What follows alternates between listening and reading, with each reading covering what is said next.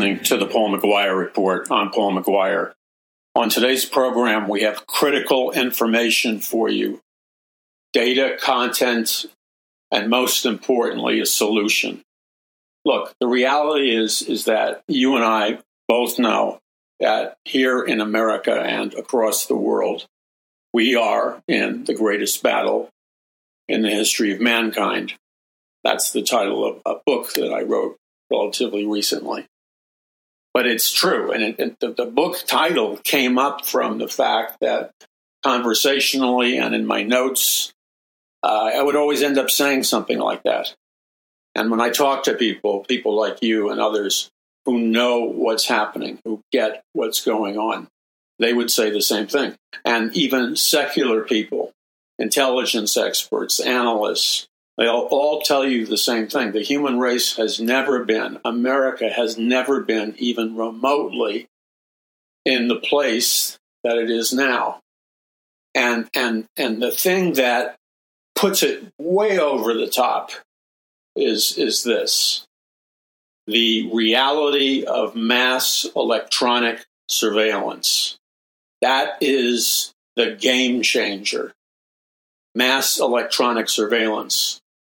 And you know, and I know, going back to when we were younger and we read Brave New World by Aldous Huxley and 1984 by George Orwell and stuff like that, we knew, well, what we didn't know when we read those books way back when, what we didn't know is that the technologies that they were talking about for mass mind control and stuff like that those technologies were already up and running.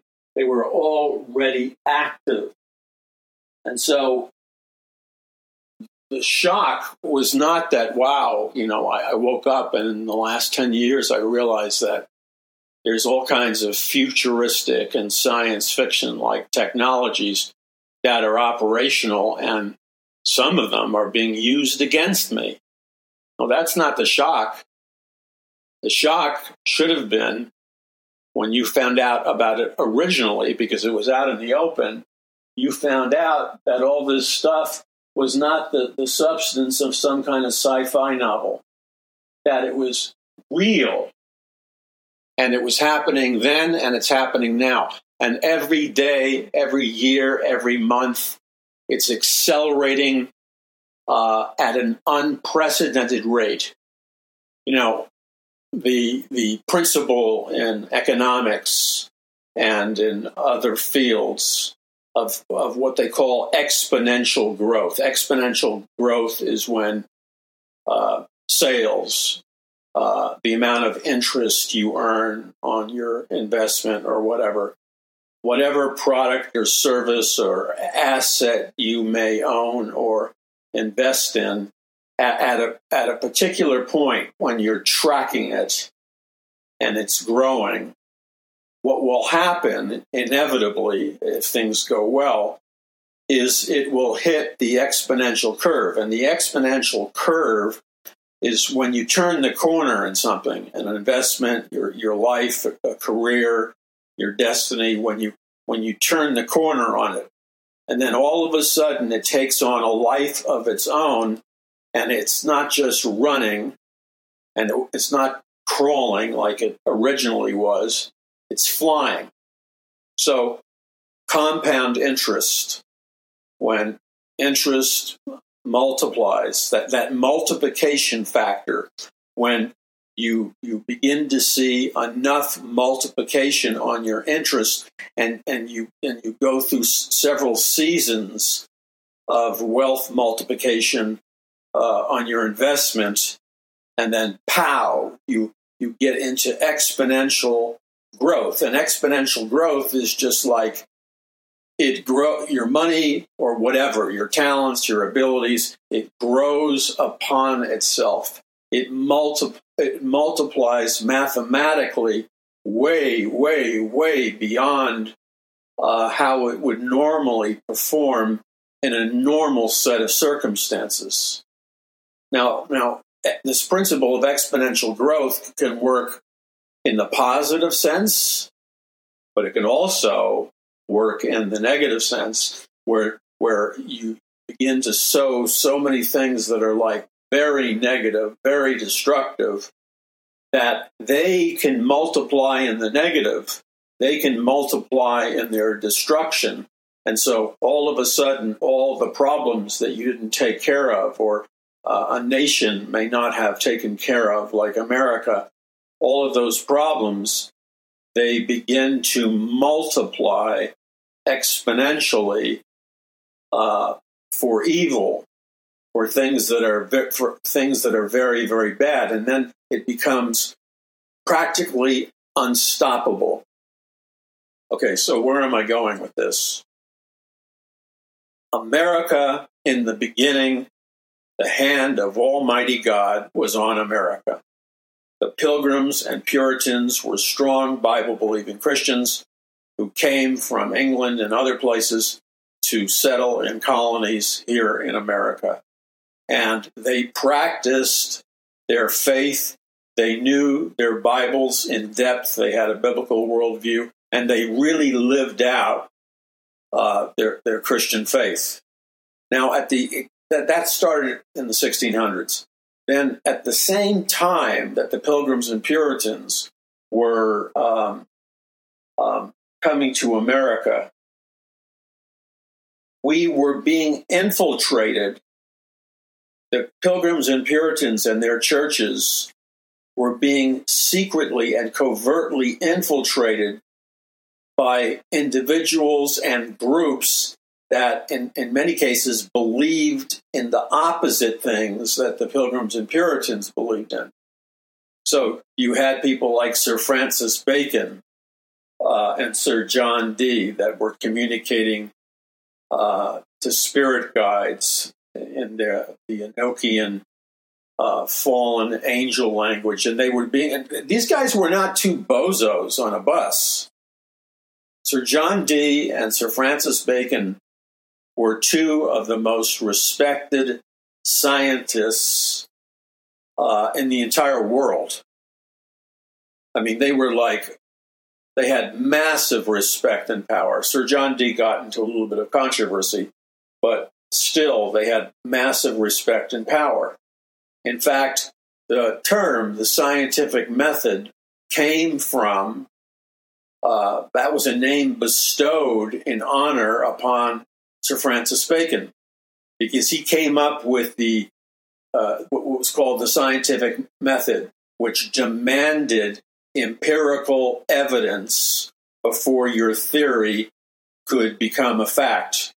And that revolutionized the scientific world. So no longer could you just have an opinion and turn it into a fact.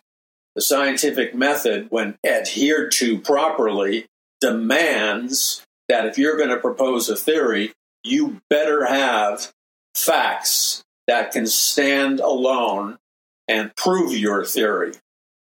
Now, we've turned the corner again in our time, because we say we believe in science and the scientific method, but the reality is we don't.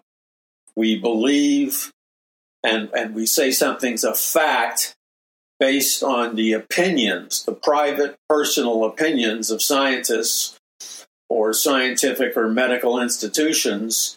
We go along with what they're saying, despite the fact that they don't have any scientific evidence, despite the fact that they don't have any scientific empirical evidence to prove, even remotely, that their theories are facts.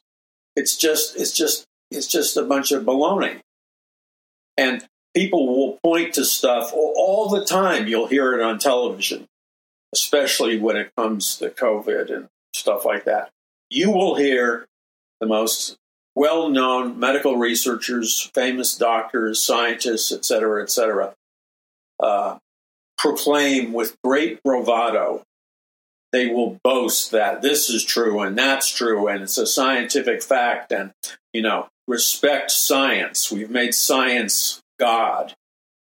Well, the problem with that is that these people are demanding that we believe in their theories, but they don't have anything to back up their theories. They don't have a shred of empirical evidence. They don't have scientific evidence to prove their theory. It's just a bunch of hot air. So that's a very dangerous place to be in, and our society is in that place now. So the infiltrators into the United States were people like Sir Francis Bacon, Sir John Dee, and others. They belonged to extremely powerful secret occult societies like the Rosicrucians, the Freemasons, the Illuminati, and others. And they were highly organized, highly methodical, and they mapped out the United States with great precision, and they sent men of importance, and they sent men of influence and power, and they distributed the men in key locations across the United States, like certain cities, certain states were chosen and selected, and they would move their men, their key men, their men of influence into these different locations. And what they were doing was establishing power and establishing control over the United States in a stealth-like manner. And so here we are today, a long time after 1776, and our nation and our world, hidden where you can't see it, our nation and our world is controlled by a massive global network and a massive national network of men who are at the top of secret occult societies. They're men of enormous wealth and power. Today we call them the globalist elite. And they operate and distribute their power within bloodlines, bloodline families. And so with that in mind, they will only marry, despite the risk of, marrying your cousin or whatever, they will only marry people in their genetic bloodline, somebody that is a relative to them, hopefully somewhat distantly, they will marry. So when you look at the genealogical records of these bloodline families, you discover they are related. And that relatedness gives them power.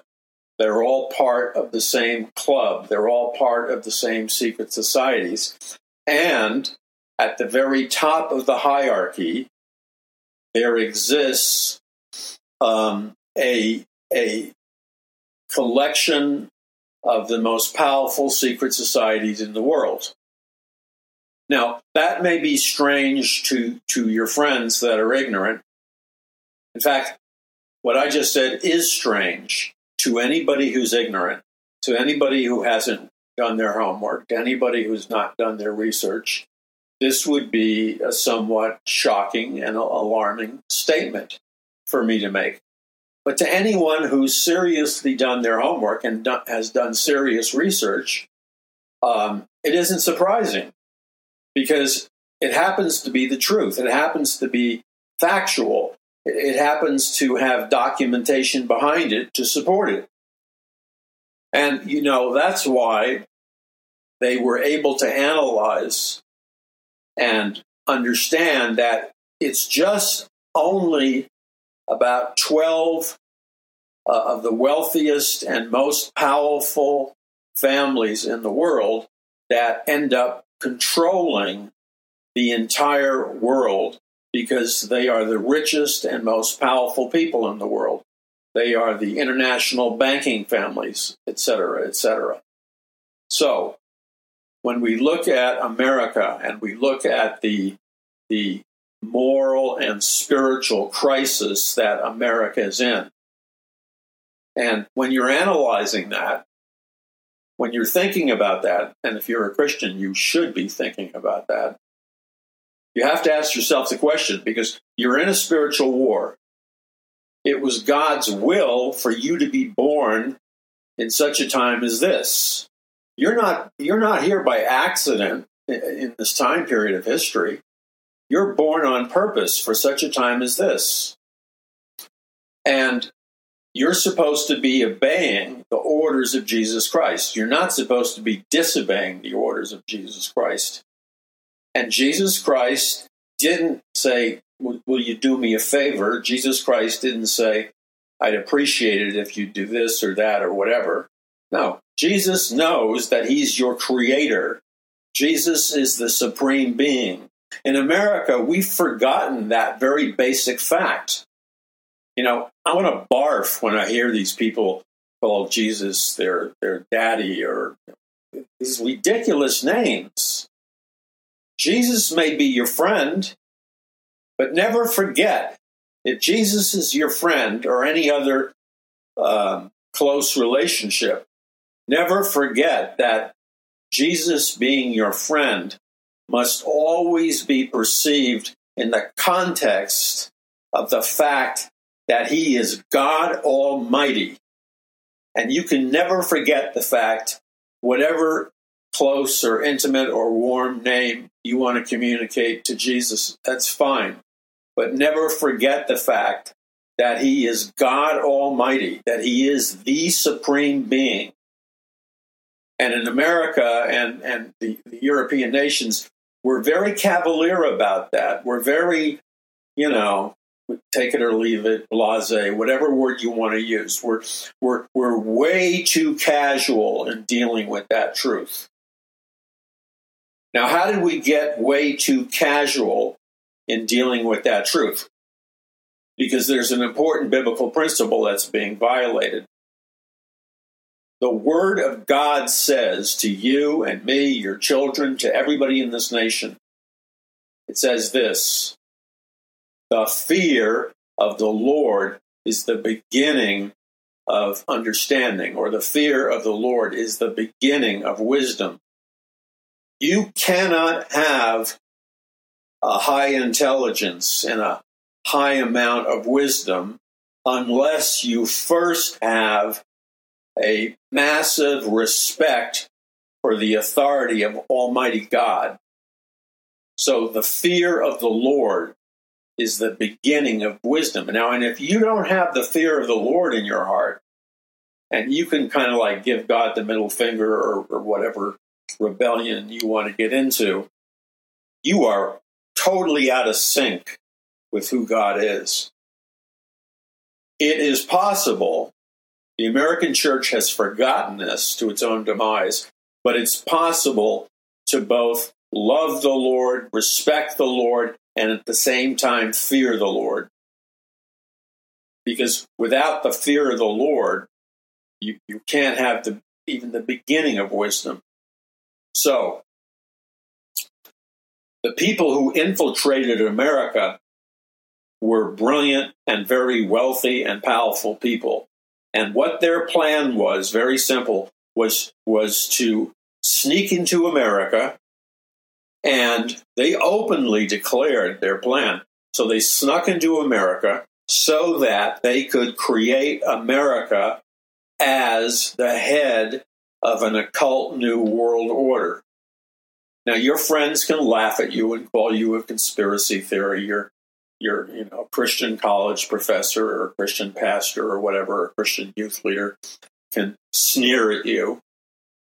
But, challenge him publicly, politely, and in front of the classroom or whatever, issue a challenge with respect and ask him to pull a dollar bill out of his pocket so you can borrow it for a minute. And if he doesn't have a dollar bill, then pull out a dollar bill out of your wallet or get one from somebody else and simply say to the person you're talking to, the person in authority, simply say, look at this dollar that I've put in your hand. And when they turn over and look at the back of a U.S. dollar bill, they will see hardcore occultic symbolism that communicates loud and clear what the secret occult destiny of America is all about. So you see this picture of an unfinished pyramid. That's not just any funky pyramid. The pyramid you're looking at on the back of the US dollar just happens to be the Tower of Babel. Do you understand that? These occultists are shouting in your face, and they're saying, our plan for America is to turn it into the new Babylon. That pyramid that you think is just a pyramid on the back of the US dollar bill is really a symbol of the Tower of Babel. And you say, well, how can you say that? Because if you even have a minimal amount of research, you would know that there's an architectural term for the pyramid.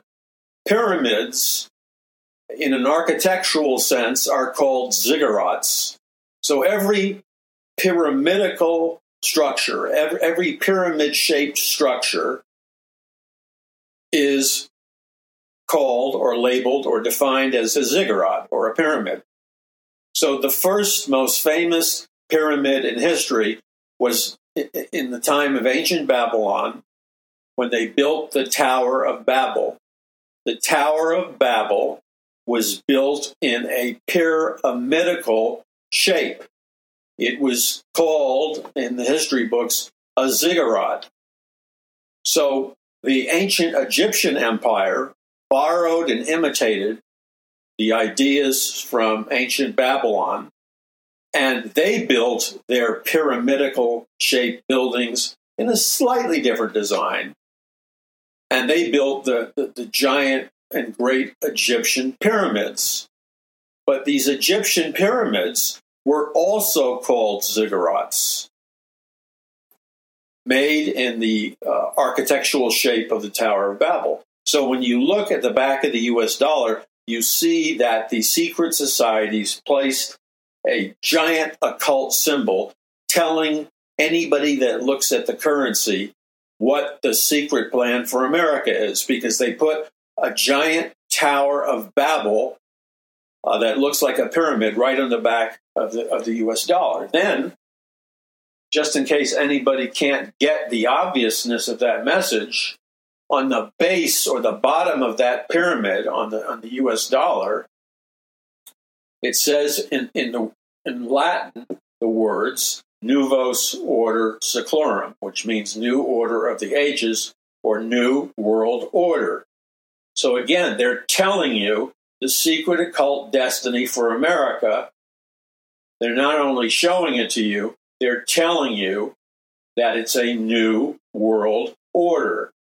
And they're also telling you that ancient Babylon, at the time of the Tower of Babel, that ancient Babylon was the world's first new world order. I mean, they're slam dunking it right in front of you. I don't know how some of these people can miss it. Yeah, you can go to just about any church in America, ask any pastor, ask any Christian, and they wouldn't have the remotest clue in the world of what you and I were talking about. And you know why? Because they don't take the Word of God seriously. They don't read it, they don't study it, and therefore they're ignorant. Okay, so, and I don't mean that as an insult, I mean that as an accurate definition of their cognitive abilities. They're ignorant. It's a fact. Okay, so, now, to kind of just blow smoke in the eyes of Christians and make Christians think that their nation is Christian, they tacked on the words "in God we trust" on the top of the US dollar and the back. "In God we trust."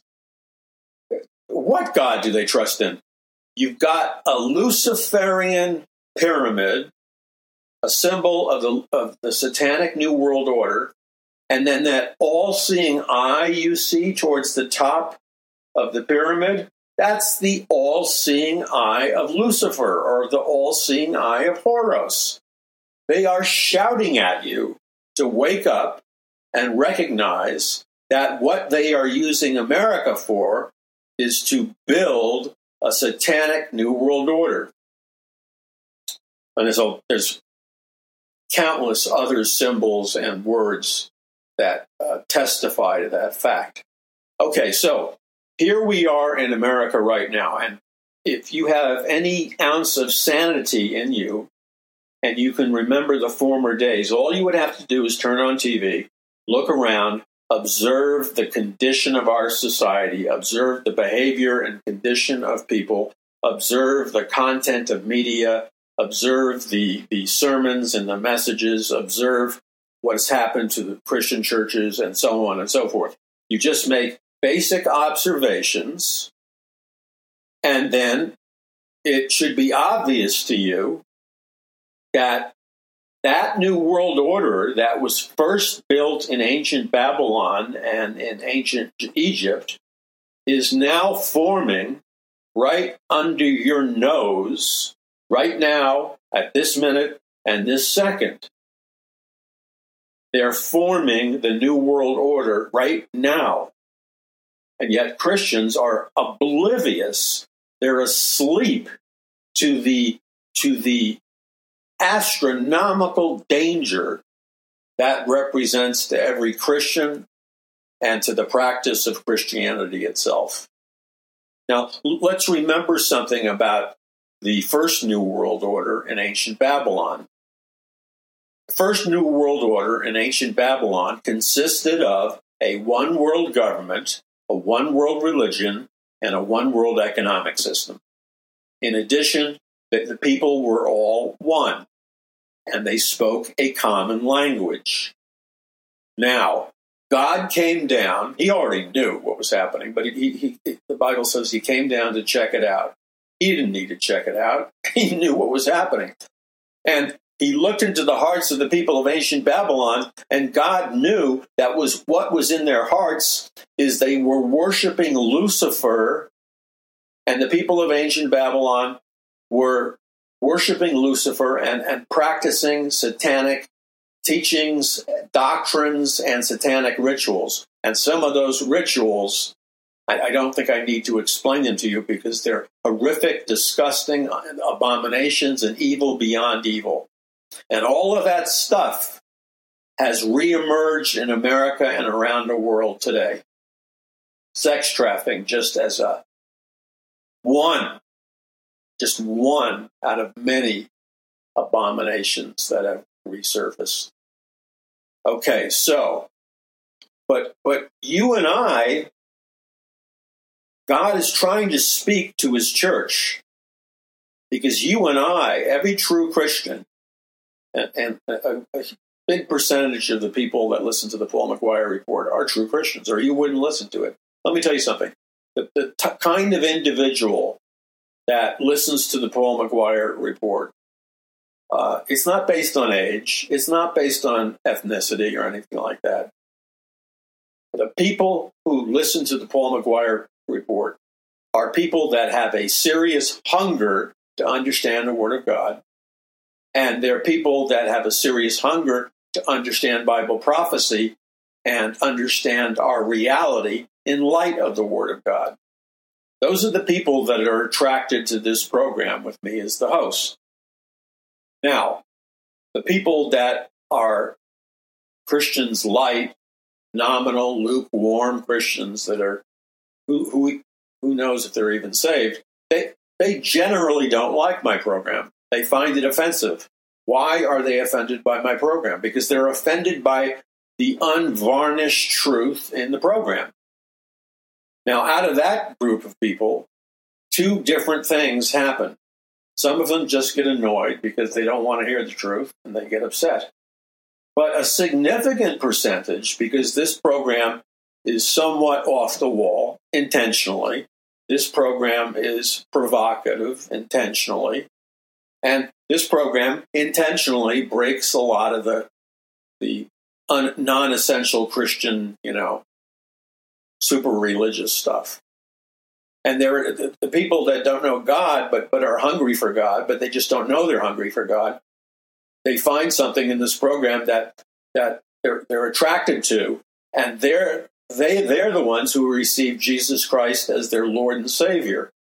And so I get notes and letters and emails and all kinds of stuff, or I meet people all the time who tell me how they became born again. They fell to their knees in prayer. I mean, lengthy descriptions of how God dramatically saved them listening to the Paul McGUIRE report all over the world in their cars and the whole deal. So I'm thankful for that, and I'm thankful for you supporting that. That's a powerful thrust of evangelism. Now,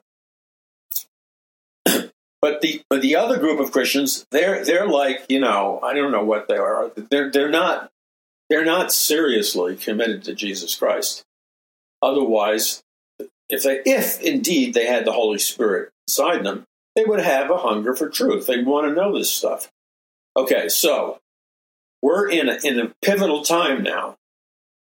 Things have changed. We were already in we were already in a time period where more Bible prophecy has been fulfilled than any other time in human history. But in the last 3 years, the whole game has taken a quantum leap because of things like the global reset, COVID, the escalation in biotechnology, DNA, genetic code technology, all kinds of electromagnetic frequency technologies. These things have skyrocketed. And now, just in the last 3 years, publicly, they are starting to produce what is called non-human human beings or synthetic human beings. I had the privilege of listening to Anthony Patch, who's an expert on this, and he was a guest on my TV show on God TV. In fact, if you want to see the 2 interviews I did with him, you can go to paulmcguire.us. So Patch's research exposes the fact that they're busy creating non-human human beings, or what are known as synthetic human beings, or synths,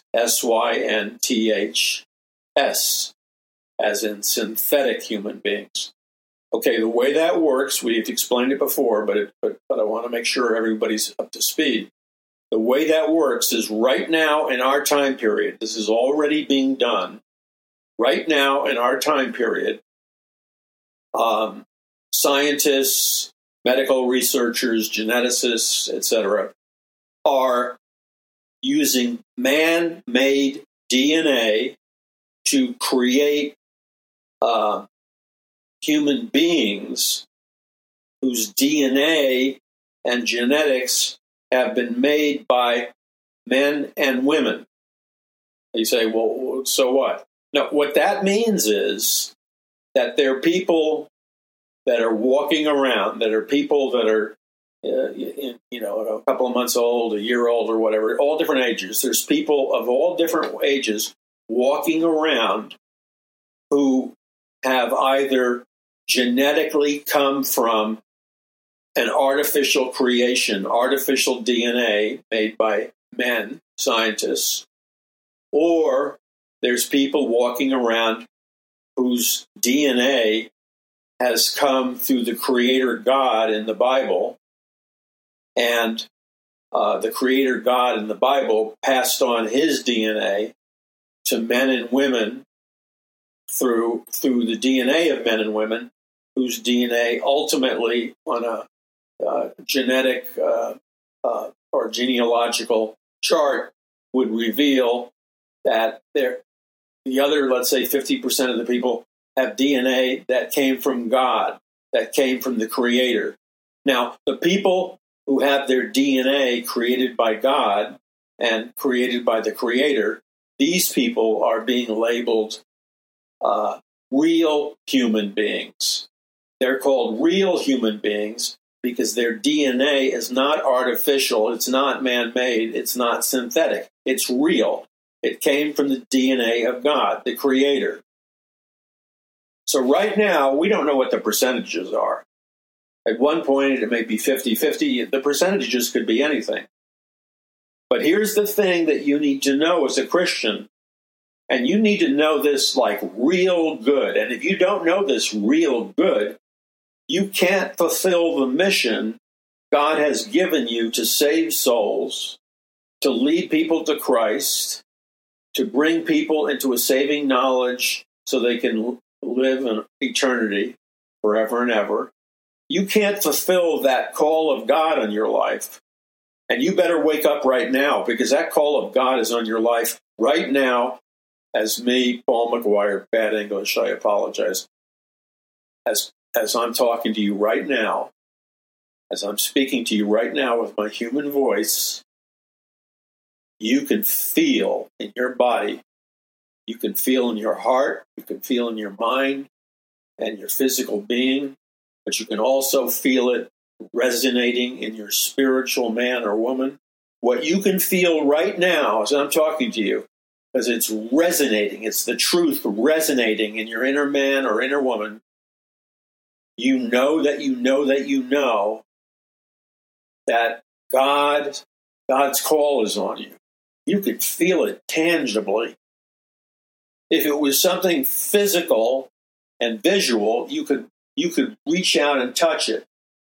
Now, for me, Paul McGUIRE, sitting in the studio in the Paul McGUIRE Report, I'm telling you right now, straight from the heart, I feel the presence of the Holy Spirit, presence of Almighty God. I feel it in me and in this studio, and it's so thick that if it was physical, you could cut it with a knife. That's how I want you to know something. Truth is truth. I'm not playing games with you. I'm not a little game-playing squirt gun Christian, for crying out loud. You understand what I'm saying when I say I'm not a squirt gun Christian? Well, I'm not. And you know what? I love squirt gun Christians, but my patience runs out on a squirt gun Christian. When you're in an all-out spiritual war, which we are, don't show up like some psychotic, gun-toting maniac. But also, don't show up with a squirt gun.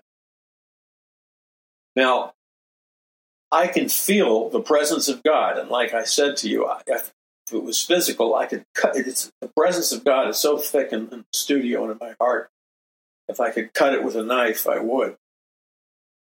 And what I feel, the Holy Spirit prompting me, the Holy Spirit anointing me to say to you, and what does that mean? The Holy Spirit is the Spirit of truth. The Spirit of truth is anointing me right now to speak to you personally. And you know who you are because you can feel it. And you can feel the Holy Spirit calling you to save souls, calling you to stand up for what is right in this nation. You can feel the Holy Spirit giving you wisdom, telling you to be as wise as a serpent, harmless as a dove. But most of all, you can feel the call of God on your life. You can feel the call of the Holy Spirit on your life. And it's hard to describe, but you know, every one of you that know the Lord know what feeling the presence of the Lord feels like. And when I told you what I just told you, you can feel the call of God on your life. You know what that feeling is like, and you feel it right now. And the Lord is giving you that feeling, not because we go by feelings. We don't go by feelings. But the Lord is giving you that feeling of being called by the Holy Spirit as a sign to you that the call is legitimate.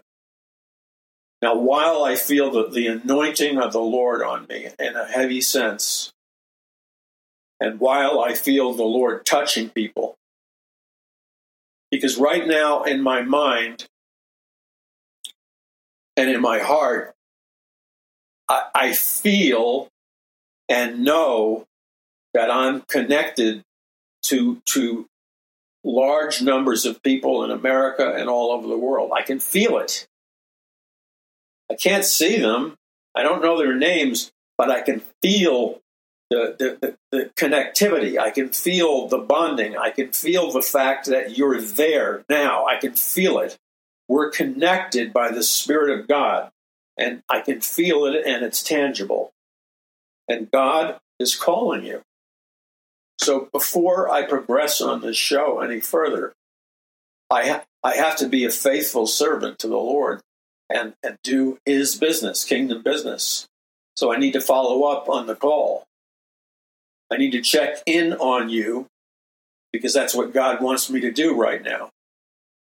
And what God is asking you is this. He's saying to you right now, and you can feel it and you know it, God is saying to you right now, you can feel my hand upon you. You can feel my call on your life on you right now, says the Lord. And He's speaking to you by your name because He knows you. But then the Lord is saying, are you obeying me? Are you following up on what I called you to do? Now, before you go into a downward spiral of depression and, beating yourself up, the Lord is also saying to you, stop. Has the Lord ever said to you, stop? He says, stop to me all the time. Do I always obey? No, and I always regret it. The Lord's telling you, stop. Because the Lord is telling you something right now, so listen up. The Lord's saying, I didn't call you to this meeting with me to beat you up. I didn't call you into this conversation to accuse you and belittle you and shame you and tell you what a lousy job you're doing and discourage you. That's not why I'm here. The Lord's saying, I didn't show up for the purpose of accusation and tearing you down. The Lord is saying to you now, I came here now to talk to you wherever you are. I came here to talk to you because I want to lift the burden and the yoke off your shoulders. Some of you are carrying very heavy yokes. And the Lord says, I died on a cross so you wouldn't have to carry that yoke.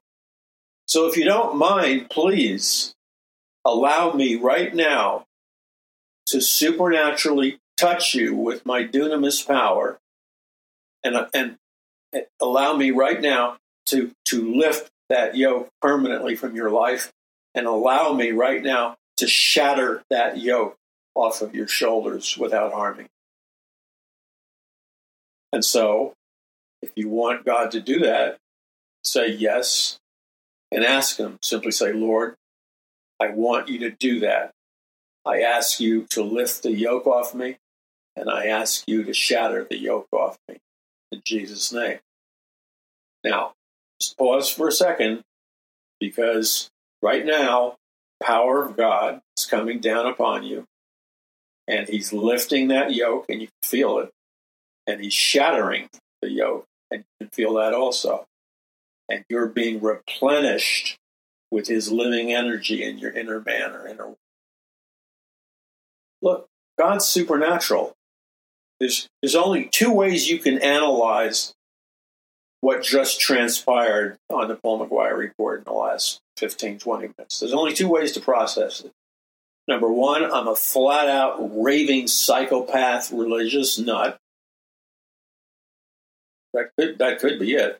Or number two, I'm not a religious nut. I'm not a psychopath. I'm fully sane. I'm coherent. I'm extremely well-researched. And all cylinders are working in my brain. So you discern of which I am. And then go with what you believe. Okay, now, the other thing is the call. The Lord knows that you're heartbroken, you're dismayed over what you've seen in your family, the nation, the one crisis, one judgment after another slamming this nation. It just never stops. But the Lord is saying to you, I've put an answer in your heart.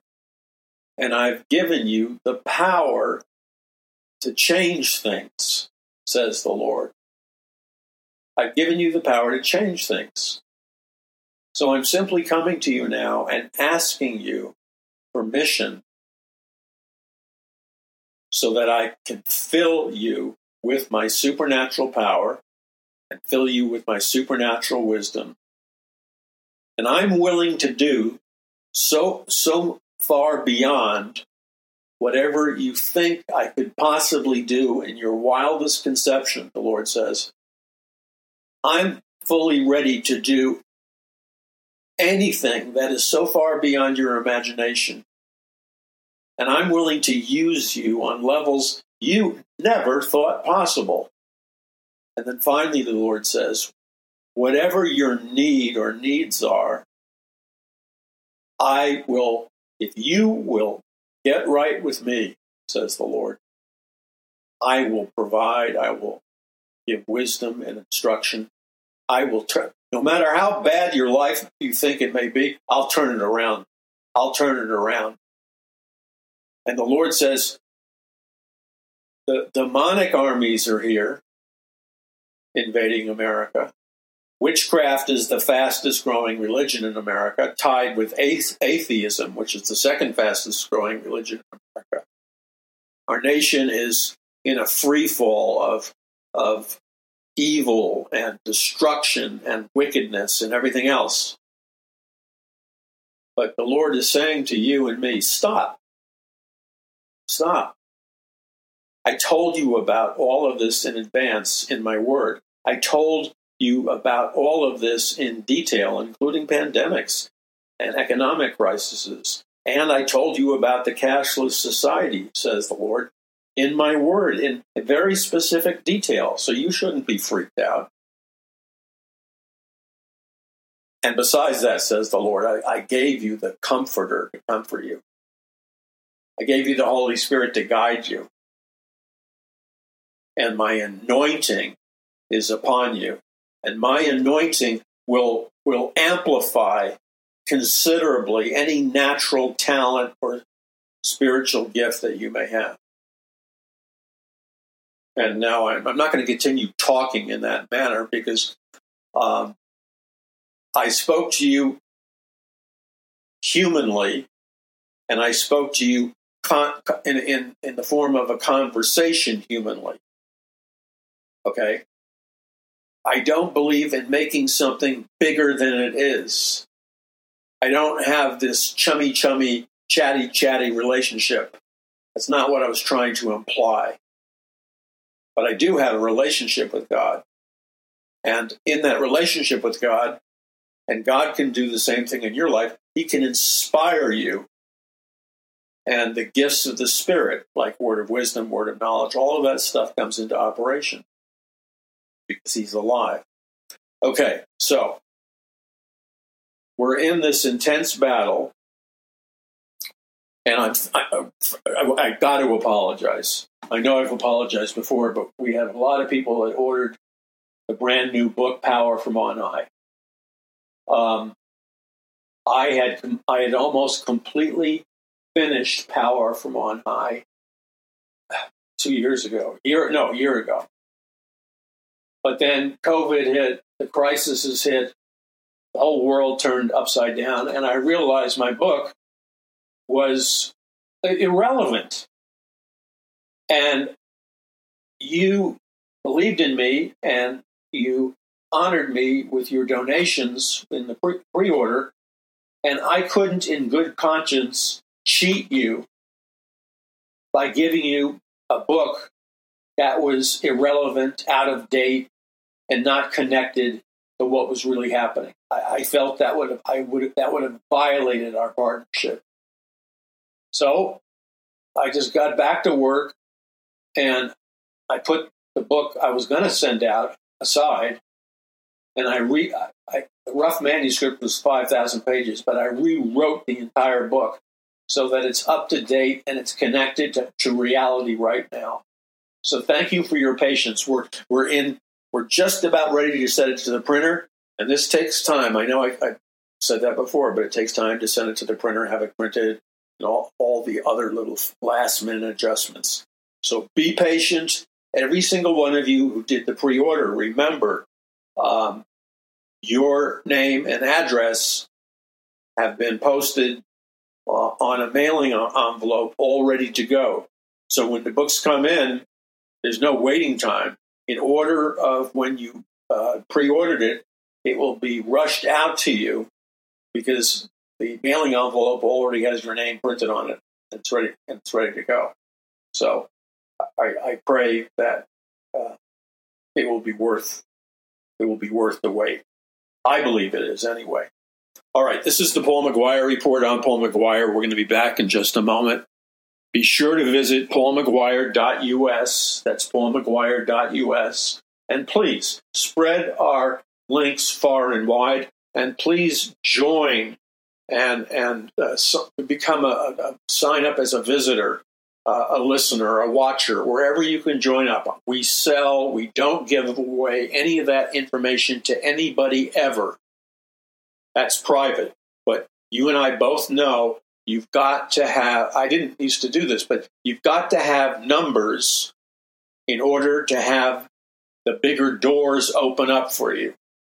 So whether it's Facebook or whatever, or Instagram or whatever, the more numbers you can generate, the more doors will open up for you to fulfill, for this ministry to fulfill its mission. So visit paulmcguire.us and check out all the stuff we have for you. This is Paul McGUIRE. I'll be back in just a moment. Again, visit paulmcguire.us. I had the privilege of being on Doug Hagman's show. It was a great interview with Doug, powerful interview. You can watch that entire interview at paulmcguire.us, or you can go to Doug Hagman's website, DougHagman.com, or go to the front page of paulmcguire.us. And if you caught the show and liked it, drop Doug a note. I have been kind of reclusive and really have hidden away because I had to finish the book and I wanted to seek the Lord, intensely seek the Lord. And I'm just going to share this briefly. But one of the things I've done in Power from On High is I've given parts of my testimony in it, which I've never done before, and some I have in part. But the critical thing is I've done, this goes back decades, but I devoted my life in part to studying certain subjects, such as technological power in physics, scalar technology, all kinds of powers, resonant frequencies, electromagnetic frequencies, all kinds of power, psychological power, because everything that I've studied, our military is studying, and our military is actually using and developing technologies that I could show you on the internet, pictures and videos from the military. It's declassified, and it would blow your mind what you would see. A number of years ago, I was at Malibu on the cliffs where I used to shoot a segment for the Paul McGUIRE Report. And I had finished the segment, but the video camera was still moving. And the person shooting the camera was aiming at me as I was walking up the hill of the Malibu cliffs with the Pacific Ocean behind me. And then kind of like a misty rain appeared out of nowhere and started to come down on us. But as I was walking up the Malibu cliffs, or hiking up the Malibu cliffs with the video camera on, I continued to speak because I like raw, off-the-wall footage, so I'm continuing to speak. And all of a sudden, the Lord transitions the message and topic I had been given. It's like he grabs this, like God grabs the steering wheel and abruptly swerves the steering wheel, and it goes in a direction that I wasn't planning. And the Holy Spirit came upon me. And what happened was, it was as if somebody teleported me into secret laboratories. I had no idea where the laboratories were, but they were across planet Earth. And I had no idea where the location of the laboratories were, nor were there any identifying symbols or identifying people. All I knew is that I felt like I was teleported and like visiting these a succession of these biological laboratories very quickly. And then the Lord supernaturally gave me understanding as to what the purpose of the laboratories were. And now this was done like, I don't know, I don't want to miscalculate this. This was done like 7 years ago, 8 years ago, something like that. And the Lord revealed to me that was what was in those laboratories, those highly secret laboratories, was genetic experimentation where they were taking animal DNA and mixing it with human DNA, and they were doing other outrageous genetic experiments involving human DNA and matching it up to various kinds of non-human DNA. And it was really evil. And I knew in the spirit that's what it was. Now, I believe it was for my own protection. The Lord did not reveal to me any locations, any names, any places, not even, it was just like I was there, but I couldn't perceive, specifics. But I did understand what was going on. And then I felt the burden to pray against the evil that was going on in these laboratories. So I did that. Now, that would be, I guess, I don't know what you would call it, a word of knowledge or a word of wisdom or something. And the Lord, I believe the Lord, it was definitely a gift or gifts of the Spirit operating. And it was definitely supernatural and produced by the Holy Spirit. And I believe the Lord allowed that to happen to make me aware of a very sinister evil that was going on that I didn't quite grasp. Now, I don't remember the exact amount of years back in the past when this happened. I'm guessing 8 when I find out the exact. And I actually have that clip, and I'll play it for you. I've got to find it. But the Lord allowed me to experience that because there's something when the Lord rubs your nose in it, you kind of really understand what's happening. And so the Lord wanted me to know that this was not some science fiction project, some feature film project, that this secret work being done in secret laboratories all over the world consisted of creating genetically altered human beings. Because what these scientists were doing in the secret laboratories, what they were doing was mixing human DNA, but they were mixing it with non-human, animal, and other non-human forms of DNA for the purpose of creating a hybrid race, which is a mixture of human and non-human DNA. Now, what was interesting about this supernatural event that happened to me was that at the time it happened to me, there was no I was speaking out on transhumanism, writing about it, et cetera, but there was no sense of urgency and immediacy like there is now. Like the topic, like this topic today, right now, is like it's radioactive in the alternative media.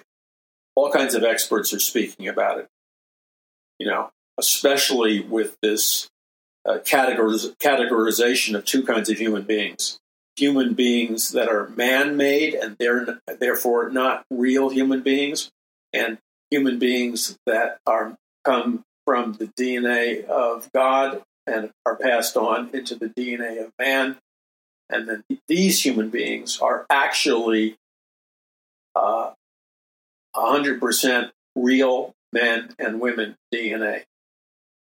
And so this is like one of the biggest subjects there is, because it's happening now. They are creating who knows how many and for what purposes, super soldiers, enhancement.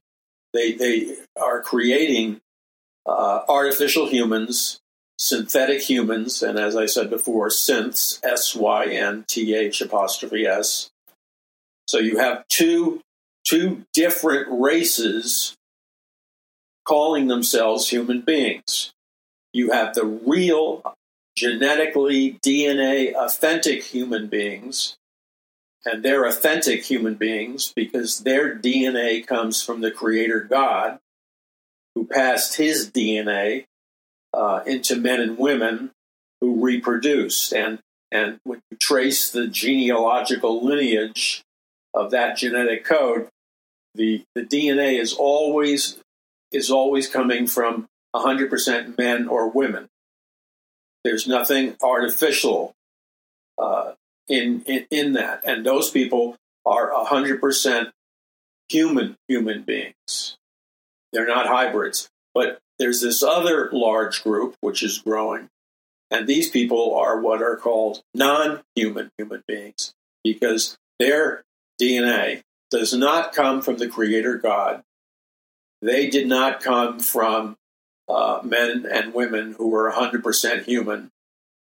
They are the product of man-made or synthetic DNA, or they're the product of some kind of hybrid mixture. So, for example, when the fallen angels came down in Genesis 6 and mated with human women and then got them pregnant, and then the race of the Rephaim and then the Nephilim came into being, they were a hybrid race. They were no longer 100% human.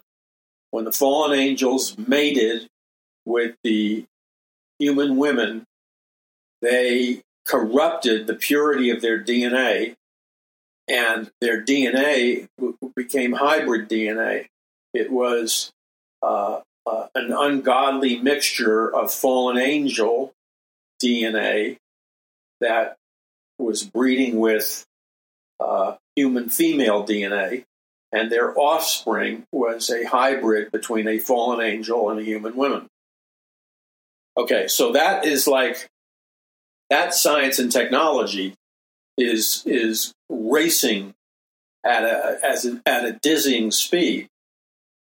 And one of there's multiple purposes, but one thing I need to add, which I've mentioned before, but it's so important, it will be mentioned now and in the future. God goes out of his way in the Word of God to explain very clearly that men and women that are 100% men and women that come out of God's DNA, okay, those men and women are 100% human beings because their DNA is 100% human. Now, God in his Word makes numerous references to the fact that the only people, the only men and women that will be able to have their sins forgiven, that will be able to be born again, and the only men and women who will be able to get into heaven and enjoy eternal life with Jesus Christ in their brand new glorified bodies forever and ever, the only people that salvation can be offered to and that salvation can be received by are human beings, men and women, who have 100% human DNA that comes from the biblical Creator, who passes his DNA down to human men and women. They breed and produce children, so on and so forth, throughout the generations. But the qualifying distinction is all of their offspring have 100% human DNA. So their children have 100% human DNA. When the fallen angels 200 fallen angels descended on Mount Hermon, they mated with human women and created a hybrid race that was mixed. So their offspring were no longer 100% human beings. They were a hybrid race consisting of DNA from both human women and fallen angel DNA. Now, again, the reason this is important, it's part of the great spiritual battle. Satan or Lucifer knows that any person that calls himself or herself a human being, but in reality, whose DNA and genetic code proves that they're really not 100% human, because they're really part of a hybrid race where the DNA of a human female was mixed with something synthetic, artificial, something non-human, and something that's not human, even though it looks human, cannot be saved. So God goes out of his way to explain that, and he begins explaining, God gives a very sophisticated discourse in genetics in Genesis 1, 2, and 3. And God makes it perfectly clear that salvation is only available to those people that are 100% human, because only those people that are 100% human are qualified to accept Jesus Christ as their Lord and Savior. People who are not 100% human cannot be saved. This is a law of God that's immutable. So it's very serious. You are responsible to the best of your ability to take charge of your DNA. So why are they doing this? Okay, well, Satan knows. His number one goal is to blind people from recognizing that Jesus Christ is the Savior, to blind people from the fact that Jesus Christ is the Son of God, and Satan's job is to prevent people from receiving Christ and being saved. He knows that that's 100% guaranteed. If he can get men and women, especially human females, to breed with non-human DNA creatures or artificial human beings or android human beings or whatever, Satan knows once a person is not really 100% human being and is an artificial human being, Satan knows that that person, male or female, it is impossible for them to get saved. So no matter how much you evangelize or whatever, that person cannot be saved. That person is doomed to spend all eternity in the lake of fire. It's very, very sobering. It's very, very disturbing, but that is the law of God. Now remember God's law. In order to be saved, God went out of his way to say human beings are, men and women, human beings, real human beings, are the highest order of God's creation. Nothing is higher in all of God's creation than human beings that are 100% human. Nothing is higher than that. Angels, I don't care whether it's Lucifer or how powerful the angel is, whether the angel is God's angel or Satan's angel. Angels in ranking are underneath mankind, real mankind, in stature. So men and women that are human are God's highest level of creation. We should never forget that. They're the crown of God's creation. So Satan wants to create, this is what the transhumanist movement is about. Remember when Satan indwelt the serpent of old in the Garden of Eden, and he used spiritual deception while speaking to Eve and then Adam? And he lied to Eve about her desire to eat from the fruit of the tree in the middle of the garden. And he told her that she would not die, like God said, if they ate from the fruit of the tree in the middle of the garden. In fact, Satan, indwelling the serpent of old, lied and said, no, if you eat from the fruit of the tree in the middle of the garden, you will become God, knowing good from evil. So that was the big hook for Satan, the fallen angels, and sinful men and women. The lust to be God, the lust to be as gods. The whole humanistic, transhumanistic movements are built on the foundation of man's desire to be God.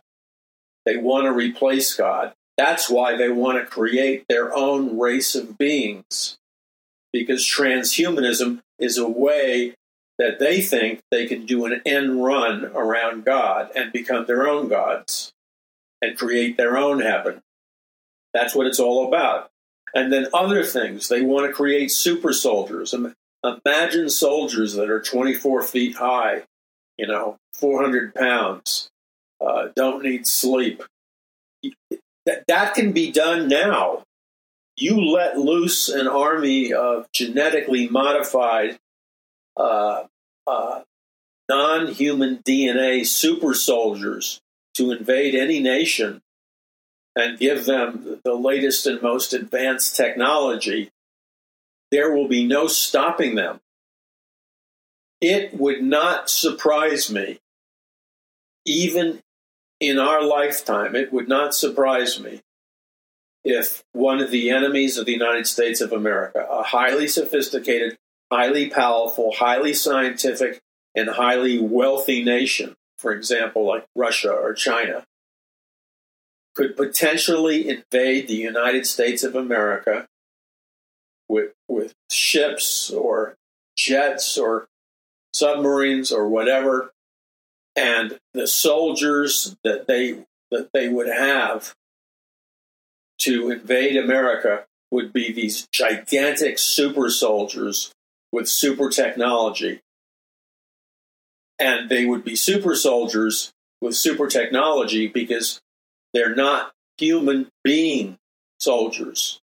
They're genetically enhanced super soldiers. And imagine a conventional army of human beings, or even citizens, trying to fight off an invasion from genetically modified super soldiers with futuristic technological and scientific weapons. I mean, it's impossible to fully grasp the danger that would happen, and yet it could happen, and it is happening. Okay, let's make another abrupt turn here, and let's throw out this question. First of all, the existence of super soldiers, genetically modified super soldiers that are not human. They have non-human DNA. They're synthetic humans. They're human beings that do not have the DNA of God and the DNA that would represent an authentic man or woman. So those are here. I believe they're already in laboratories being manufactured, along, by the way, with cyborgs and androids and robots. Okay, so no matter what your position is on certain things like the rapture, the timing of the rapture, the tribulation, it's useless to argue about the timing of such things when it comes to certain discussions, such as the existence of genetically modified super soldiers with non-human DNA. Because there's nothing in the Bible that says that can only happen after the rapture. It can happen before the rapture. It can happen tomorrow. And I believe, the military has released an enormous amount of information on this stuff publicly, declassified information. Now, whenever they release that kind of information on a declassified basis, the reality is that in real life, they're far, far, far ahead of what they decided to release. So what they've released is a drop in the bucket compared to what they really have. Now, in the last days, how are you and I, our children, our grandchildren, how are we going to fulfill God's mission and calling on our lives? How are we going to make it through? And I don't want to argue about the timing of the rapture again. However long we're here, we're going to need God's help. That's why he said, occupy until I come. So the present level of spiritual power in the average evangelical born-again Christian is, I believe, it's way, way lower in its power level than God designed for Christians to live in. So what I mean by that is what caused the early church on the day of Pentecost. There was no way prior to the day of Pentecost, even after spending all that time with Jesus Christ, that the disciples could have even come remotely close to conquering the Roman Empire spiritually and spreading the gospel around the world. They just did not have it in them. And that's after learning directly from Jesus. What was it that the disciples had in the first century that we don't have now, today, while we're in the middle of the greatest battle for the hearts and minds of mankind in the history of the world? What are we lacking? Well, it's really simple. We are lacking what God's word says we're lacking in the book of Acts, and that is power from on high. You know, a lot of Christians are embarrassed for saying that. Power from on high, or being clothed with power from on high. And that power from on high comes from the translation of the word power from on high. The root translation of that word comes from the word dunamis, which means dynamite or an explosive dynamite-like force.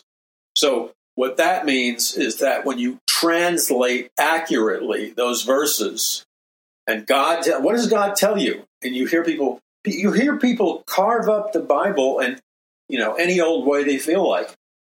But when God says, receive power from on high, it's not a debate. It's like, hey, do it, obey me, receive power from on high.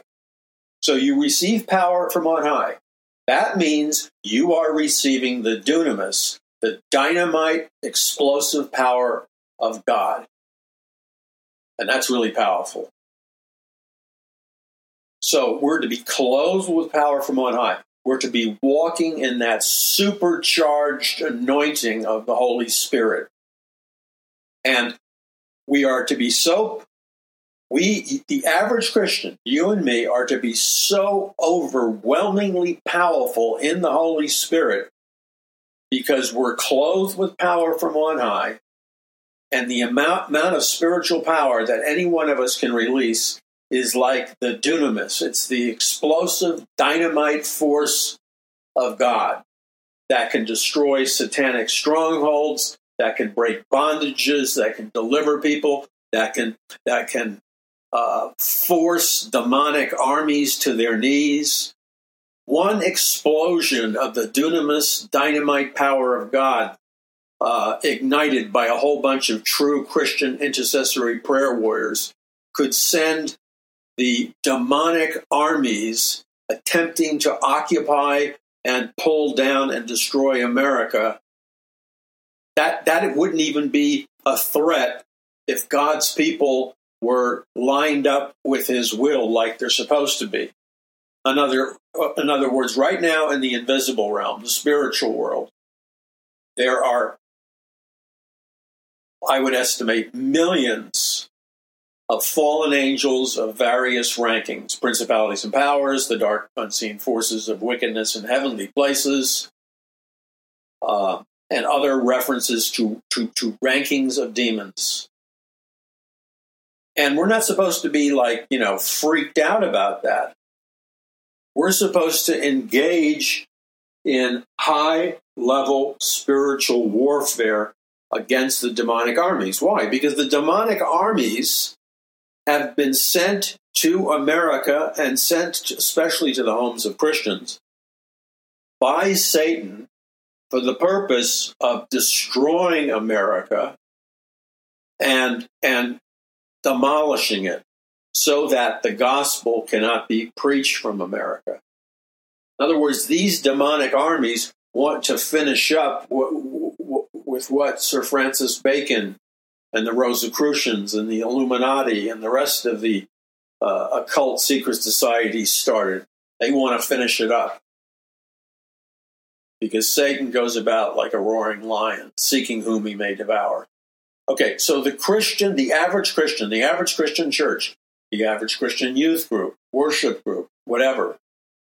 Right now, I believe that in the eyes of God, the normative group of Christians does not possess anywhere near the required level of spiritual power to win the battle, the spiritual battle, and drive out the demonic armies. Our level of power, the level of our charge is too weak. We're in the greatest last days battle before the return of the Lord, for crying out loud. We have to have all of God's power. So we need, that wasn't just for the early disciples. Every person who calls themselves a Christian needs to come to the Lord and ask God to clothe them with power from on high. Ask God to fill them with the Holy Spirit. Ask God to release the dunamis, the explosive dynamite force of God out of their lives. So that the power of God detonates with an enormous inertia, enormous force, pulverizing and decimating the demons, the demonic armies, the works of darkness, and all those men and women that are partnering with Satan. So now, instead of having millions of Christians in America that have a spiritual power level that you could categorize generously as being lukewarm, and remember what what Jesus Christ said to the church of Laodicea? I think the church of Laodicea is very similar to the church to the church in America. Jesus rebuked the church of Laodicea. He said to them, I'm rebuking you because you're lukewarm, because you're neither hot or cold, but I wish you were lukewarm. Why? Because being hot means you're either totally on fire with the power from God, or you're totally hard-hearted in rebellion from God. You're not wishy-washy. And that's why Jesus Christ rebuked the Laodicean church for being wishy-washy and accused them of being lukewarm. Lukewarm is disgusting to God. He said to them, but because you're lukewarm, I want to vomit you out of my mouth. I believe with all my heart that we can have an authentic, biblical, third great awakening in America, and an authentic and biblical and genuine revival in America. I don't believe you sit around and wait for it. That's the stupidest thing I've ever heard in my life. Yes, there's a time to tarry. Yes, there's a time to wait on the Lord in prayer. But look, use your common sense. You've been waiting on the Lord and tarrying on the Lord for a lifetime, let's say 60 years or 50 years or whatever.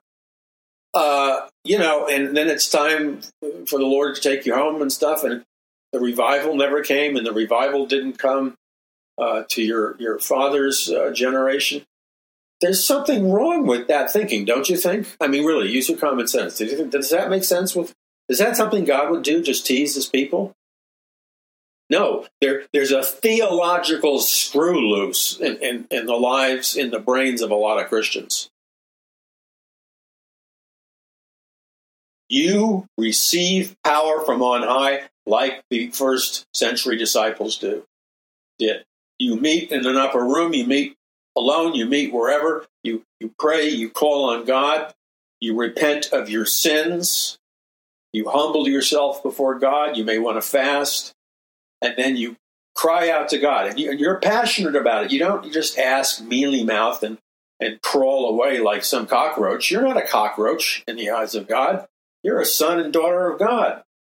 So you call out to God and you ask God to fill you with power from on high. You ask God to fill you with the Holy Spirit. And you ask God to clothe you with power from on high and to release the dunamis, the dynamite, explosive power of God in your life. All of a sudden, when you have a significant percentage of Christians praying in that manner, because it says the fervent and effective prayer, it's got to be both fervent and effective prayer. That's when God releases mighty biblical revival, when you're serious about it, when you're tenacious, and when your heart is filled with faith and it's biblical. I believe that if God's people would start doing it now, and you could start doing it now. I pray every day for this kind of revival, and I'm believing God for it. You could start out with praying such a prayer 3 minutes a day while your head's on the pillow. And don't tell me you can't stay awake for 3 minutes. And you go into the throne room of God boldly, and you ask God to send revival and a biblical third great awakening. Now, that's a very small beginning, but let me tell you something. It's like turning the switch on the gas range in the kitchen. When it first comes on, it just starts to click. It's sparking, it's clicking. The gas hasn't hit it yet. But when the gas hits the spark, it ignites, and you got a hot blue flame. Well, revival is like that. You got to turn it on. When the Holy Spirit ignites by God's word, he'll begin to pour out a revival. He'll begin to shake up the wicked, drive out the powers of darkness. This can be done. This is doable. Now, let me speak to you in closing directly from my heart with enormous intentionality, and directly I want to speak to your heart. I believe our greatest problem as Christians and believers today is not the amount of demonic armies. It's not the wickedness and evil in the world. It's not all these external things that are attacking us. Oh, yes, all of those things are of vital importance, don't get me wrong. But the single most critical factor in deciding whether or not we will win this spiritual battle is this. The moment we decide to stop playing church, the second we decide to stop playing church, and the second we decide to begin even the smallest steps of repentance and intercession and asking God to pour out a biblical revival and a biblical third great awakening, that will be the second the third great awakening begins and the second a biblical revival begins. Look, you either believe the Bible or you don't. If you've got one foot in each world, God says he's going to vomit you out of his mouth. You either believe the Bible or you don't. You're either hot or cold, but you're not lukewarm. So you're going to either, it's the same with your salvation. If you putz around and never got down to asking Christ to save you, guess what? You're not saved. You want to see revival? God will send revival. The second, even a small number of Christians begin to pray for it. And what you will see faster than you can possibly imagine, you will start to see escalating signs of revival and a great awakening. You'll notice things here and there that weren't happening prior to the prayers. And then you'll notice that your prayers are beginning to generate momentum. The wicked are being torn out of their seats of power, and righteousness is winning for a change. You'll see the beginnings of a massive transformation in this nation. But here's the single greatest battle that we're facing. It's a stronghold. Remember, a stronghold is a satanically energized argument against us. The body of Christ in America has committed, I believe, is the most grievous sin that the body of Christ in America has committed. And it is this grievous sin that is locking the doors to revival. The grievous sin is we have allowed the sin of unbelief to come into our hearts, and we have allowed a satanic stronghold to come into our hearts and minds and nation. And this satanic stronghold is this false belief. It's this lying spiritual deception energized by Satan, which is attempting to tell us, no, you can't have a biblical third great awakening. No, you can't have a biblical and authentic biblical revival. There are no more revivals. Every revival has to be a counterfeit. And all the endless parade of non-biblical justifications and the endless parade of non-biblical arguments, lamely attempting to make legitimate a lie, a theological lie, that for some strange reason God can't give us the revival and the great awakening that we're asking for. That right there is the stronghold, the major one. It's that right there that we have to repent of. You know, Christians never talk about the sin of cowardice. It's in the book of Revelation. So the minute we begin to admit our greatest sin, which is repenting over allowing that stronghold of unbelief and a false belief that we can't have a revival or great awakening, the minute we identify and accept responsibility for that sin, that stronghold, and that could be today, that will be the beginning of a massive, authentic biblical revival that will shake this nation. Oh, it's not going to come without a cost. There's going to be upheaval. There's going to be riots. There's going to be turmoil. All hell's going to break loose. But guess what? All heaven's going to break loose simultaneously. And remember, then what will happen, you'll see it with your own eyes for the first time in your life. You will see the armies of God beginning to march in victory and triumph. That's what God wants to do, and we're on the precipice of it. We're on the precipice of it. It's within striking distance. In the invisible realm, it's like I can reach out and I can lay hold of it and grab it and bring it into my heart. And when I bring it into my heart by faith, it ignites in the spiritual world of our nation. So let's make a quick prayer if we have time. Lord Jesus Christ, we repent of our sins. We ask you to forgive us for the sin of doubt and unbelief of your word. We repent for not believing you for revival, for not believing you for a biblical third great awakening, and we repent for not occupying the land, God. Lord, cleanse us and the body of Christ with the blood of Jesus Christ right now. Forgive us. And we ask that you would pour out your mighty Spirit. In Jesus' name, amen.